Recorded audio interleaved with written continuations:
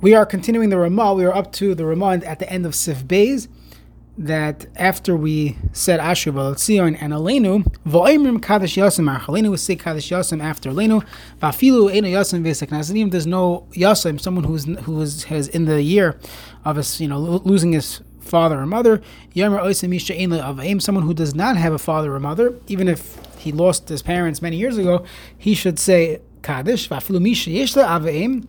Even if someone has parents, he is allowed to say this Kaddish. If he knows that his parents are not makbid, that he should not say Kaddish. One could think that his parents would be makbid, but you're saying Kaddish, people are going to think that I'm no longer existing, so I'd rather you not say Kaddish. Let's see the Mishnah Berurah of Kaddish Yasem Achar Aleinu Shavila Oilon Tzricha Lemer Kaddish Achar Shamim Psukim. We always have to say Kaddish after we say Psukim. Ubaleinu Yesh Gam Kim Psukim Utzrichim Kaddish Acharov. You said Psukim Torah Shebechsav. When you say Torah Shabbat, you would say Kaddish Rabbanan. When you say Torah Shabbat, you say Kaddish Yasem, and therefore you have to say Kaddish. The minig is lahnicha liyasem shemes avimoy. We leave it for a Yasem. Mebnei sheyesh yisam getanim oifilu gedolim shenimchol niyashliach shluchit tzibor. V'lemer Kaddish ubarchu achar avivim. Meaning there are those that are not able to be a shliach tzibor. Meaning optimally the Yasem should daven for the Amud, and as he says, that's more important than saying Kaddish. So if you could daven for the Amud, matav manoim. But let's say you have those that cannot daven for the Amud, they're katanim, they're not able to, they're not bar mitzvah, or they're not able to, for other reasons, they can't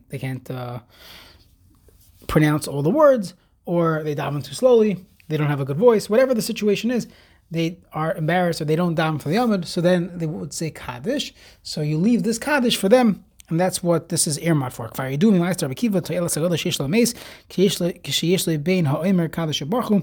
down a ma'aser from Rabbi Kiva. It's brought down it's in a medrash, I believe, in Masechtas Kala Rabasi, and it's in the Machzor Vitri as well, that Rabbi Kiva told someone that if you daven for the Amud and you say Baruch Hu, you say Kaddish, and your parents will have a schus. And for sure in the first year, and that's the minimum.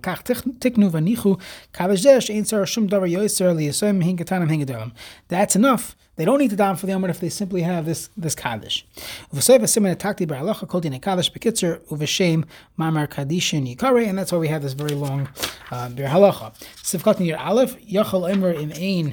If they're not makbid, he's allowed to say Kaddish. Where it's learner dafkish u'mishash like Peter said, that's only if he assesses that his parents will not be makbid. And mistaver the chozahun in Kaddish Yasem. This is all regarding Kaddish Yasem. That if someone sees someone saying Kaddish Yasem, they assume that his parents are no longer here. It's one his father or mother. I will espal for the Amud. I live for Sal Shema to daven for the Amud, or to be Paris al Shema, so he's going to say Baruch Hu and Kaddish. Ein loy lochash klal shemei akpidu al zeh. There's no reason at all to think they'd be makbid. It's just there's a meaning here, and you're davening for the Amud. Nobody would assume that his parents would be makbid and not want him to say this to daven for the Amud, or to say the Prisa Shema, which would be Baruch Hu and Kaddish. They would not be makbid on that.